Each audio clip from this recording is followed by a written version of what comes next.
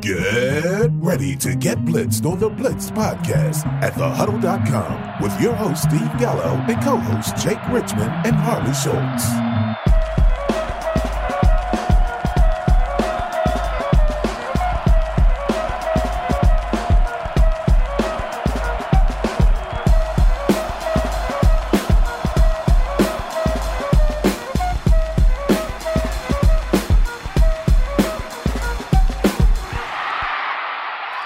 Welcome back for another episode of the Blitz Podcast. As always, I'm your host, Steve Gallo, and I'm joined by my trusty sidekick, Harley Schultz. This week, we do have a special guest in store for you, but you will have to stick around until after Harley gets through with our Blitz Podcast news to see who's joining us for this special episode. So, Harley, I'm going to say what's up to you and then throw it to you real quick so you can hit the news for us. Thank you, Steve.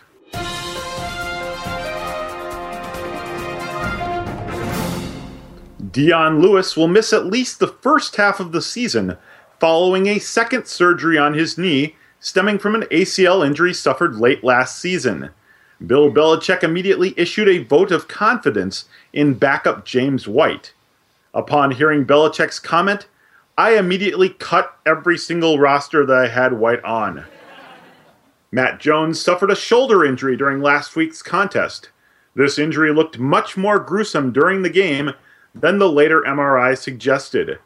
Right now, there is no guarantee that Jones will be ready for Week 1, but Jay Gruden expressed confidence that this was not a long-term injury.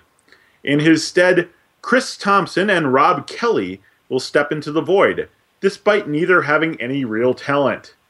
Further murkying the Washington waters is the looming presence of touted rookie Keith Marshall, who has performed so horribly this preseason that he has fallen behind these two crumb bums as well. Cleveland running back Duke Johnson was evaluated today for concussion symptoms. He appeared to pass all of his tests, but will remain under scrutiny by team officials heading into Week 3 of the preseason. It is assumed that Johnson sustained the injury on the practice field, but we here at the B.P.N. News Network were researching the possibility that he was simply suffering a migraine from being forced to listen to the never-ending litany of Isaiah Crowell apologies for his Instagram account. The Bengals depth chart lists rookie Tyler Boyd third at wide receiver, behind veteran Brandon LaFell. Boyd has clearly earned playing time with a strong preseason, but apparently the coaches agreed with most of LaFell's owners from the previous 3 seasons in slapping the number 2 label on him. And Gary Kubiak stated earlier this week that his quarterback competition is wide open right now, and that any of the 3, Paxton Lynch, Mark Sanchez, or Trevor Siemian, could be under center Week 1 for the defending champions. The Sanchez remains the early favorite despite choppy play this preseason, and Siemian will actually get the nod once again under center this week. We reached out to Trevor's family to get their response about him potentially leading the Broncos offense this season, but we only heard back from Simeon's mom's brother. His response? My nephew, the NFL starting quarterback? Well, I'll be a monkey's uncle. This has been your BPN News Update with Harley Schultz. All right, Harley, good stuff. I have to say, I hope that you didn't say anything about any of the players in your news bit that will offend our guest that we're going to have on, because I wouldn't want to issue with this guy. Actually, I asked him, how should I introduce you for this, this interview that you're going to do with? And he gave me a couple of options. But you know what? I'm not messing this up. I'm not about to get pile drived or body slammed by a professional wrestler. So I'm going to let Mr. Eric Young introduce himself to our listeners. How's it going, man? I'm doing well, man. How about yourself?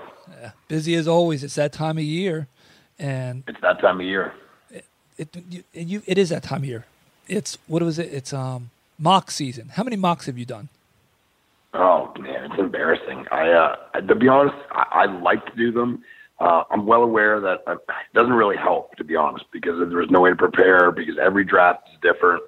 Every group of guys you draft with is different. There's just no way. Every scoring system is different. It doesn't really do anything, but I like to do them. It's just fun, way to pass time. And And I'm deep. I'm deep into mock drafts and MFL 10s and just consuming as much stuff as I can at this time of year. I think that's what it comes down to is you have to understand the value of something that you get back because a mock is never going to be like a real draft. But you see people try different things and to see who falls and stuff like that. And we promised our listeners, last week we actually told them we were going to talk zero running back, but we didn't get to it because we talked zero quarterback too much. So this week we're going to talk zero running back. You and I did a experts draft. You were the celebrity at it for the Flex Leagues in Washington, D.C. at the SiriusXM studios a few weeks ago. And I would say you did not subscribe to the zero running back, way of life. No, definitely not. You actually were drafting from the number, 3 spot or 4 spot? Remind me. I was 3, yep. Okay. And how surprised were you when somebody decided to pull a running back named Todd Gurley at the number 2 spot? Yeah, it floored me. I was definitely prepared for wide receivers to go fast. Now, was I prepared for wide receivers to go as fast as they did in that draft? I don't think I've ever been in a draft where wide receivers went that quick. I think it was 50 in the first 5 rounds, or someone added it up. It was some crazy number. And I mean, you can look at my roster and tell that that's exactly what happened. It caught me off guard. I had to reach for Torrey Smith in the 5th round. Like, look, I like Torrey Smith. I think Torrey Smith will be a really solid number 2 this year, possibly even a low end number 1. Chip Kelly, he's got, he does this. His number 1 receivers catch a pile of balls. They're on the field a lot because San Francisco's defense is going to be terrible, and Chip Kelly runs a ton of plays. And in that offense, he's the number 1. So, I'm not putting any of my my chips into that basket. But I believe Torrey Smith is going to have a good year. Not 5th round good year, but, it was the wide receivers went quick. So I decided to go the other way, and I went running back. I'll say this. I think there was at least 3 or 4 running backs that went in the 1st round. I'm just doing this off the top of my head. And to put it in perspective for people, it was a 12-team league. At least 3 running backs went off in the 1st round, and I think it was like 18 wide receivers went in the 1st round too. Yeah, it was insane. It was 50 or 48. It's one of those 48, maybe it was 48 wide receivers in the first 5 rounds. Yeah, it was crazy. It's crazy. So what you don't know, Eric, and for those of you listening that may not know Eric, on Twitter he is at the Eric Young, and that's ERIC. Of course, you have 200,000 followers, so who doesn't know you? But me and 220,000 actually. I'm sorry. See, I'm going to do this. I'm going to wind up getting power drived or body slammed by Eric. With EY, you might end up getting pile drived, and he's got one of the most dangerous pile drivers in the industry. So you don't want to be hit by that. Yeah, I was telling. It's one of the best moves for sure. As long as it's not a move on me. I was telling Harley about our draft and how I had met you, and he was reminiscing about some of the days when you were with TNA, et cetera. So he's a fan. Yeah, I've spent a lot of time there, a lot of good years, moving on to new things. There you go. So speaking of new things, zero running back, somewhat new. I mean, last year you couldn't say that people were employing that strategy. There's a few out there that might have been doing it, but not like this year. What are your thoughts on that strategy, E? I believe that it can work, just like the zero quarterback can work, and any of these things can work. Do we know which one's going to be the right one this year? No. I think if you went zero running back last year, you probably did pretty well. The reality is you can look at your roster now that you have now. I'm almost willing to guarantee by week 6, you're only going to have maybe 4 of the 5 guys that are on there, maybe 6. It's constantly changing. People get hurt. Running backs get hurt. Wide receivers get hurt. Quarterbacks get hurt. Guys that aren't drafted will be, number 1 starters. Tim Hightower started in 80% of championship teams last year. Yeah. Tim Hightower, I don't even think he was playing football in week 1. So, nobody really knows. For me, every draft, you just got to learn to roll and adapt and improv as you go, because every draft is going to be completely different. And when you get good at rolling, with the punches and just kind of picking the guys that are on your list, then you'll be fine. Yeah, you'll be fine. I'll tell you what I want to do. I to take this and we're going to switch it up a little bit. We're going to treat this like we are wrestlers. You and I are going to tag up. We're going to let Harley be in a handicap match. And we're going to let him right now describe to our listeners. Harley, tell people what the zero running back strategy is. And then EY and I, we're going to tag up against why we're not huge fans of it. We'll take the opposite side. How's that sound, EY? That's good. Well, when you're looking at the whole concept of zero running back, it really did kind of come onto the scene about 7 or 8 years ago. You can argue who was the originator of the concept. My fellow fantasy football fan, Paul Charchian, used to work for Fanball. He did a lot of proponent work for pushing a term called "do the opposite," which is where you had a late pick in the first round and you started drafting wide receivers because everyone else was taking running backs off the board, and it was better to get the top wide receiver than to get the 9th best running back at that point in the draft. Now, what's happened is in the last 2 or 3 years, as the concept of point per reception or half point per reception leagues have gained a lot of popularity, more and more people are realizing that wide receivers have just a head space more value. Now, on top of that, historically speaking, wide receivers tend to produce with safer floors. Running backs, if you look at them from the last couple of years, the guys who were taken in the first round last year, five of the top 7 running backs taken in terms of ADP finished at ADPs beyond running back 30. Now, when you look at that versus wide receivers, the consensus top 5 wide receivers, with the exception of Des Bryant, who was hurt, all finished right about the top 10 in their wide receiver range. So it's consistency, and it's also value. You're getting the best value at your position in the draft by not concentrating on the position that may be considered popular. And then before I team back up here with EY to go against you on this, I guess part of that is the thought process is because running backs get hurt more often. We talked about this last night when we recorded this show that, of course, GarageBand just crapped on us and we have to redo it. But tonight we get EY because of that. But I called it the spaghetti theorem. It's kind of like grab as many running backs and throw them against the wall and see who sticks. Because when the running backs get hurt, then those players are going to have added value for you, and it's going to be a net gain and a net loss for your opponent and a net gain for you. That's it in a nutshell, right? Well, EY mentioned Tim Hightower last year. Hightower wasn't drafted in any leagues last year. A lot of the top finishing running backs last year, guys like Thomas Rawls, he came in as a defensive replacement. He came in as an injury replacement midway through the season. D'Angelo Williams was only drafted mainly as a handcuff to Le'Veon Bell, but then Bell got hurt and missed most of the season.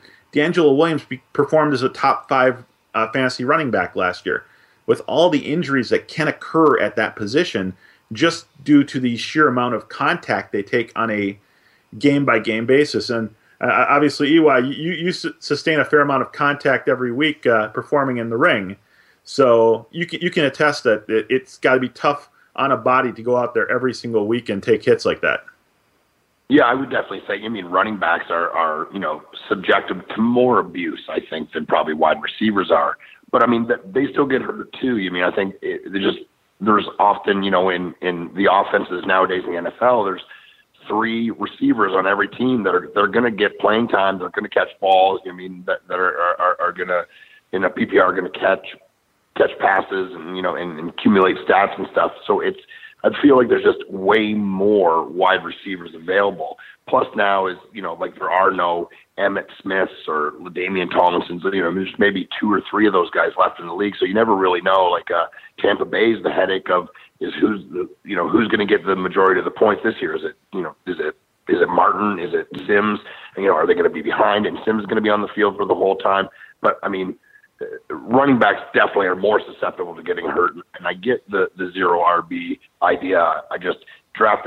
I don't lock myself into one style, and the draft that we did together was, definitely a thing where I went the other way. I did the theory of, okay, you're going to draft wide receivers, then I'm going to try to get running backs. I'm with you. I went the other way also. I started to draft running back, as well as I started the draft in 2 of my first 5 picks with suspension and suspension. I took 2 guys that were initially suspended for 8 total games. That's a new strategy I'm calling the 0-4 strategy. I actually used that in a draft recently. I picked Le'Veon Bell, Tom Brady, and Josh Gordon with the intention of starting 0-4. I guess triple suspension technique. Yeah, he's looking for that top waiver wire priority in week 5 when all those running backs have gotten hurt. I'll tell you where my issue comes with the 0 running back strategy, and it ties right into what you just said a little bit ago, EY, and it's that every draft is different. And here's the thing. If everybody in your draft starts doing 0 running back, then there's not as much spaghetti left for you to throw on the wall. And then it gets it's spread out. So I kind of think that does a disservice to your team. You have to know everybody, 8 teams, 9 teams in a 12-team league can't do 0 running back together. You're cannibalizing yourself. Now, with that said, I think that Eric took one of the best reasons not to go 0 running back in the Flex League draft. I actually drafted this guy in the Huddle Expert IDP draft I'm in right now too. And it's all about volume. I don't care if you're talking about passers, pass catchers, or runners. It's about volume. I will take volume and situation over talent almost any day of the week. LaShawn McCoy. Yep. Why did you... I think he finishes the year number 1. That's what I believe. Rex Bryan runs the ball. It's always the question of, does he stay healthy? You could say that with every single player. Yep. Every single player in the, Tom Brady, when he broke his leg and he went down and Matt Castle took over, first game of the year, he would probably was a time where quarterbacks probably would sit really high. He probably went in the first round that year, maybe the second round, but nobody knows. And I think McCoy he's top 3 for sure this year if he plays 14 games. I don't disagree with you at all, especially considering that I took Le'Veon Bell when he was still suspended for 4 games at number 9 in that league, and like I said, I then backed that up with Adrian Peterson. There's a reason why I took him over McCoy in that league, and that's because I needed a high floor guy. I wasn't looking for as much upside. But I think McCoy has as much upside as anybody in the draft in that offense. And there's no doubting his ability. And I believe he was hindered his last season with the Eagles and even into last year, I think, with the Bills somewhat due to a turf toe injury that we never heard the full extent about. And I think that if he's past that, and there's no K-Train there now. I know that hurts you because he was one of your next-to-last picks in the flex draft. That hurts a little bit. Gillislee will be a nice little guy that'll spell him every now and then. He's not going to steal touches. And Reggie Bush isn't going to be that big of an impact. He'll be a gimmick, and they'll use him, and they'll find touches for him because, as you said, there's only a handful of guys that are those 300-plus carry backs anymore anyway. Yep. So, Mr. 0 running back strategy over there, Harley. How do you defend passing on a guy like LaShawn McCoy? With LaShawn McCoy, he gets a rep as being an injury-prone guy because he's missed a couple games here and there every season. But when you look at it, he's actually played most of the games for the teams he's been active with. And the injuries he sustained have not been like soft tissue type injuries. They've been actual hard injuries, things that happen in the course of the game. So I actually kind of like LaShawn McCoy. What I don't like is that whole Buffalo offense. I'm a little concerned about what they're going to do, and I really think that Tyrod Taylor might vulture some of those touchdowns up there this year, along with the rookie Jonathan Williams. Everyone thought Carlos Williams had a great season last year, would be the backup to LaShawn McCoy again this year, but he ran into the off-the-field transgressions, showed up to camp looking like me in terms of weight, and so he's gone out there. But looking at your roster really quickly, EY, I know we're talking about LaShawn right now. You actually got one of my favorite 0 running backs in the later rounds, and that's Isaiah Crowell. Yeah. I've had the Crowell disease for a while. I've had him on several of my teams last year. A good friend of mine works in the Cleveland media, and he's like, "That's the only guy we're taking in Cleveland." And I don't know, something about just watching him run. I feel like he could be the real deal. he's not super fast or super elusive, but he runs hard. And I think, like Duke Johnson's too small to run him between the tackles over and over again. So I think Corral's going to get some time, and I think he's going to score touchdowns. It's hard to argue with the situation because with Hugh Jackson there, I think that you're going to see value for both Crowell and Johnson, just like you did with Gio and Jeremy Hill. So, I think he's definitely being undervalued, and he's a great value for where you got him, especially in draft. So I understand why. But I'm going to tell you, something I see that's happening here, and anyway, I don't know if you see it or not, but it looks like Harley's trying to find a way to work his way into this tag team and either scoot me out or just join us and have us become a triumvirate or something. Maybe we're 6-man tag. Maybe we're the new Freebirds. There you go. That's going back in the day. I like that. Yeah. I'm not sure which Freebird I would be, but I think with my between you and me, Eric, we've got beards to maybe become the new was the group in the WWE just recently. Never remember the name of the Wyatts. Yes. Yeah. They all got beards.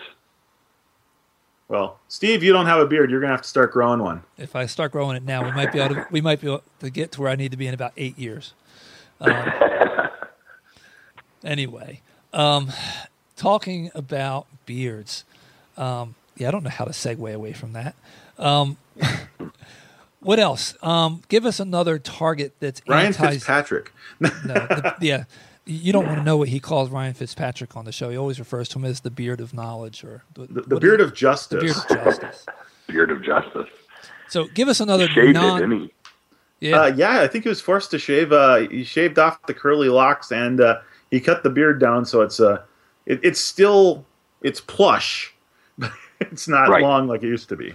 See, I really want to ask EY about his quarterback position, but I promised we weren't going to talk zero quarterback this week.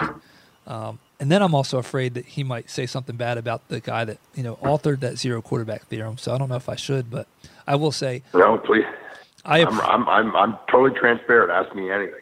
Oh, I was going to say, how hard is it for you to wait on a quarterback that long, or is it something that you think is definitely easy and should be done?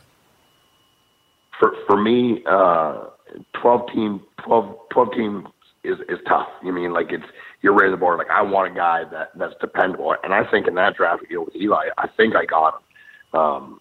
I think the Giants are going to move the ball. I think Sterling Shepard is going to draw coverage away from Odell Beckham. If Cruz can get on the field and is decent, a good guy in the slot or even, out wide as well as Odell Beckham.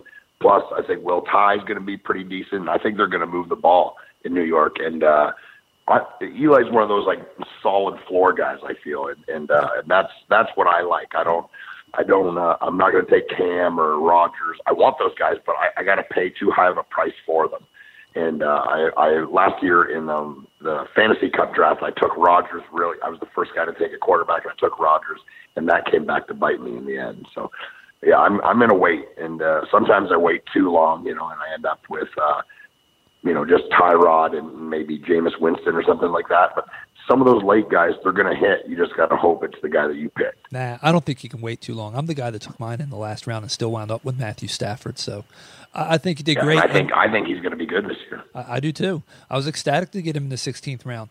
I will say this: Odell Beckham, you drafted him 3rd overall. Yep. I had the first overall pick in the Huddle IDP Expert League, and I would be lying if I didn't tell you. And all of our listeners, and this might lose us a few listeners, I gave Odell Beckham serious consideration in drafting him over Antonio Brown. I think there's a ton of upside for that passing attack in New York. I really do. Yeah, so I'm right there with you. He's a generational player, right? Yeah, he is. And you know what? Eli doesn't get the respect he deserves, and it's a second year in that McAdoo offense. I just really think we're going to see good things come from that. There's too much talent there. Well, I think EY did something really smart, too, by when he waited to get Eli Manning, who, again, I am huge on the Giants' offense this year. I think we talked about it a little bit last week, how much I'm buying into their offense, including getting guys like Rashad Jennings late when you kind of do the whole zero running back thing. But he went out and he got Will Tye also to be the tight end. Now, Will Tye looked phenomenal down the stretch last year for the Giants. Larry Donnell is very much vanilla. He really has done nothing in his career to distinguish himself as a solid pass-catching option. But now what you do is every single week, with the exception of their bye week, you can pair Eli Manning and Will Ty out there. And again, you don't have to waste a high pick on Ty. You can get Ty very, very late in drafts. And all of a sudden, every time Ty scores, you're getting double the bonus there. Yeah, you got great value. You got Ty at the end of the 12th round. So I'll tell you what, let's do this since we're on our zero running back kick this week. Harley, why don't you go ahead and give me your favorite one or two zero running back targets that aren't somebody that people are going to be expecting to hear about? Well, until about a week ago, one of my favorites was Dion Lewis, but obviously now I'm not going to be drafting him anymore. But the guys you can find average draft position right around draft position 20 among running backs, you can get Danny Woodhead. No, that's not deep enough. Come on. You got to come on. You want me to go further deep than that? Yes, of course I do. Well, now you put me on the spot. I was looking at guys who you're going to be drafting as your running back 3 here. So, you know what? Let's see. Isaiah Crowell. No, Isaiah Crowell is one of the guys that we've talked about a little bit before. Rashad Jennings, one of the guys we talked about before. What you're looking for at the zero running back late is guys who are actually going to get the carries, who are going to get a number of touches to make themselves effective. Now, let's say you don't want to waste the 20 pick on Woodhead, or the 20th running back pick on Woodhead. You can get Melvin Gordon at roughly running back 32. Again, he's going to carry the rock at least one half of the time in that backfield. And he's one of those guys that could potentially steal the running back 1 job. So really, it's all about finding that value late in the draft. I mean, you're going to throw some stuff at the wall. You're going to take guys like Christine Michael, who could become the number 1 running back in Seattle if Thomas Rawls proves unwilling to be healthy enough to play on the field. You're going to take guys like Theo Riddick, who in some drafts might not even get drafted. You're going to talk about them all. I think we hit him too hard, EY. He can't count. I said a couple. You know? Eric. These are some of my favorites. You're writing this down? I'm coming to you next. Yeah, I know this information. I want to know what you guys feel. For me, like if we're doing the zero running back thing, someone that I took in a late round of draft I just did recently was Darren Sproles. The Eagles paid him in the off season. I mean, I don't know anything about the other two. You know, is it Barner and Smallwood or whatever his name is? I don't know anything about those guys, but I know that Darren Sproles is an unbelievable talent. So what do you guys feel about him? Well, I'll talk about Sproles since Harley talked about everybody else. I like Sproles. What I like about him a ton is that, one, he's free. I mean, what's his ADP? Let's see what it comes up, if he even comes up. 50, running back 50. And he has a role in that offense. And you know that he's going to be on the field in third down situations. And you know that the offense isn't going to be great. There's going to be growing pains. So they're going to be in a lot of third down situations. They're going to be in a lot of shootouts. He's got a lot of garbage time coming in the third and fourth quarters. I love Sproles as a guy that you can add to that bench. He's never going to be a guy that's going to replace Matthews if he gets hurt, but that's okay. If you're in a PPR, yep. I love Darren Sproles. That's a great call, especially in larger than 12-team leagues. But even in 12-team leagues, I think he's got a role as a running back 4 or 5 that can give you running back 2 upside week in, here and there. I like to look at Darren Sproles as the guy you get if you don't get Danny Woodhead. Yeah, you're going to spend the 6th or 7th round pick to get Woodhead. You can get Sproles, like you said, at the end of your draft, maybe even as a free agent after the draft, and he is going to produce similar statistical lines on a week-by-week basis to Woodhead. He might not get the touchdowns that Danny would get, but he's going to catch 5 or 6 passes. He's going to be on the field for every 3rd down and every 4th down they face, and when the time comes, and that's not an if, it's a when Ryan Matthews gets hurt, he's not going to be the every down back, but Kenyon Barner, no. Yeah. Who's another one of your favorite zero running backs, Eric? For me, and I don't know, he might be going a little too early for the zero running back, but Amir Abdullah is a guy that I like this year. I feel like, watching the Cardinals thing and from the draft last year, and they ended up with their guy. Oh my God, I can't think of his name. David Johnson. Yeah. So they ended up with him, but they wanted Amir Abdullah. So, and I think he's a guy that can do, everything. And in the Detroit offense, he can catch the ball too. I mean, it's not just theoretic. So I feel that Amir Abdullah is a guy that you can really rely on. Yeah, he's right in that middle scuff. He's got like an ADP of 30 among running backs. I like him a lot. The only thing I don't like about him is that offensive line in Detroit. That worries me a little bit. But I also heard that Abdullah himself was a little bit upset with his rookie season, and evidently he's pretty close to LaDainian Tomlinson. And I heard somebody talking about how Tomlinson talked to him and told him, look, just you got to believe in yourself. You've got to have that swagger type stuff. And evidently it sunk in. And so I'm expecting us to see Abdullah easily outperform his ADP. So I think while he may not be the true zero running back, he's definitely falling down boards far enough with all this wide receiver craze going on that he's somebody that you can look at. For me, I'll give you two guys that I think are the kind of guys that fit the realm of, if you're drafting that zero running back, you want some production, but you're looking for the big hit if the guy in front of him goes down, because that really hurts your opponent, plus it really helps you. And one of those guys is Charles Sims in Tampa Bay. His ADP is a little bit higher. It's at 38, so I guess that's actually it's below Jay Ajayi. So I think that's actually pretty good. That's wrong. That's really wrong. Yeah, so he's somebody, he's got a role. He's like Sproles in that he has a role. He's going to see touches. And if the muscle hamster were to go down, it's all his for the most part. Tell you another guy. We talked about him maybe last week a little bit, if I remember correctly, Harley. I think Tevin Coleman's another one that fits that. People, I think, forget that Tevin Coleman won the starting job in Atlanta last year. He got hurt. Devontae Freeman pulled a Lou Gehrig and did what he did with his opportunity. But Coleman's the younger guy. Coleman's a guy that they drafted high enough that makes me think that they're going to get him involved in that offense this year. And if Freeman were to go down, then Coleman is a gold mine. So they're two guys I'm looking at that if I'm running zero running back, they're two of the types of guys I want on my team. Well, in that window of players, I just thought of another name that needs to be on people's radar as you get really later into the draft, and that's Devontae Booker in Denver, who, again, given the opportunity to step into the starting role, he has everything around him to make himself very successful in that. And as we've seen, Denver is not want to take their running backs out and replace them with people for really no given reason any given week. Yeah, and I actually saw something on Twitter from, I think it was Brian Perez, who's a guy that I respect his view on players quite a bit. And he said Devontae Booker is a better running back than C.J. Anderson.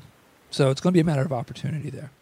And if you want to talk about rookie running backs that are better than the person in front of them, you can look right into Baltimore, where I think a lot of people are getting on board the Kenneth Dixon train right now. And if he's not starting by midseason, I would be very, very surprised.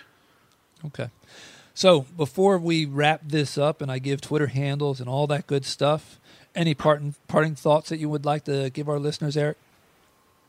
For me, I mean, zero running back, zero wide receiver, zero quarterback, whatever you want to call these different strategies. They're all well and good, and I think they can all work depending on how your draft goes. But for me, like, don't be married to a certain situation, a certain draft idea. Like, you hear these guys call up these radio stations and say, "Hey, like I got the 8th pick in my draft. Who should I take?" Well, how would anyone know that? There's no way to know who's going to be available. There's no way to know who's going to be picked, what kind of scoring system it is. So for me, it's just you have to learn to adapt and do it on the fly. For me, I'm a big proponent of roster guys, like you hear a lot of times, there's best guy on the board. For me, I try to take the best guy on the board first, like 2 or 3 rounds. But after that, like, I just want to have a super solid starting roster and guys that can fill in if those guys get hurt, because they're going to get hurt. People miss games. They get sick, they get, turf toe, they get hamstrings, stuff like this. There's no way to prepare for that. But for me, it's just fill your team. The draft is your first, the building block. You're building a house. It's the foundation. But your team is going to look completely different at the end of the year. So just learn to adapt. I like it. I think Eric could wind up like subbing in on Twitter for me for a little bit, because I get questions all the time about who should I draft or who won this trade. And I'm always like, I don't have enough information to answer that question for you. I don't know who's going to be there. Impossible. It's drafts are fluid.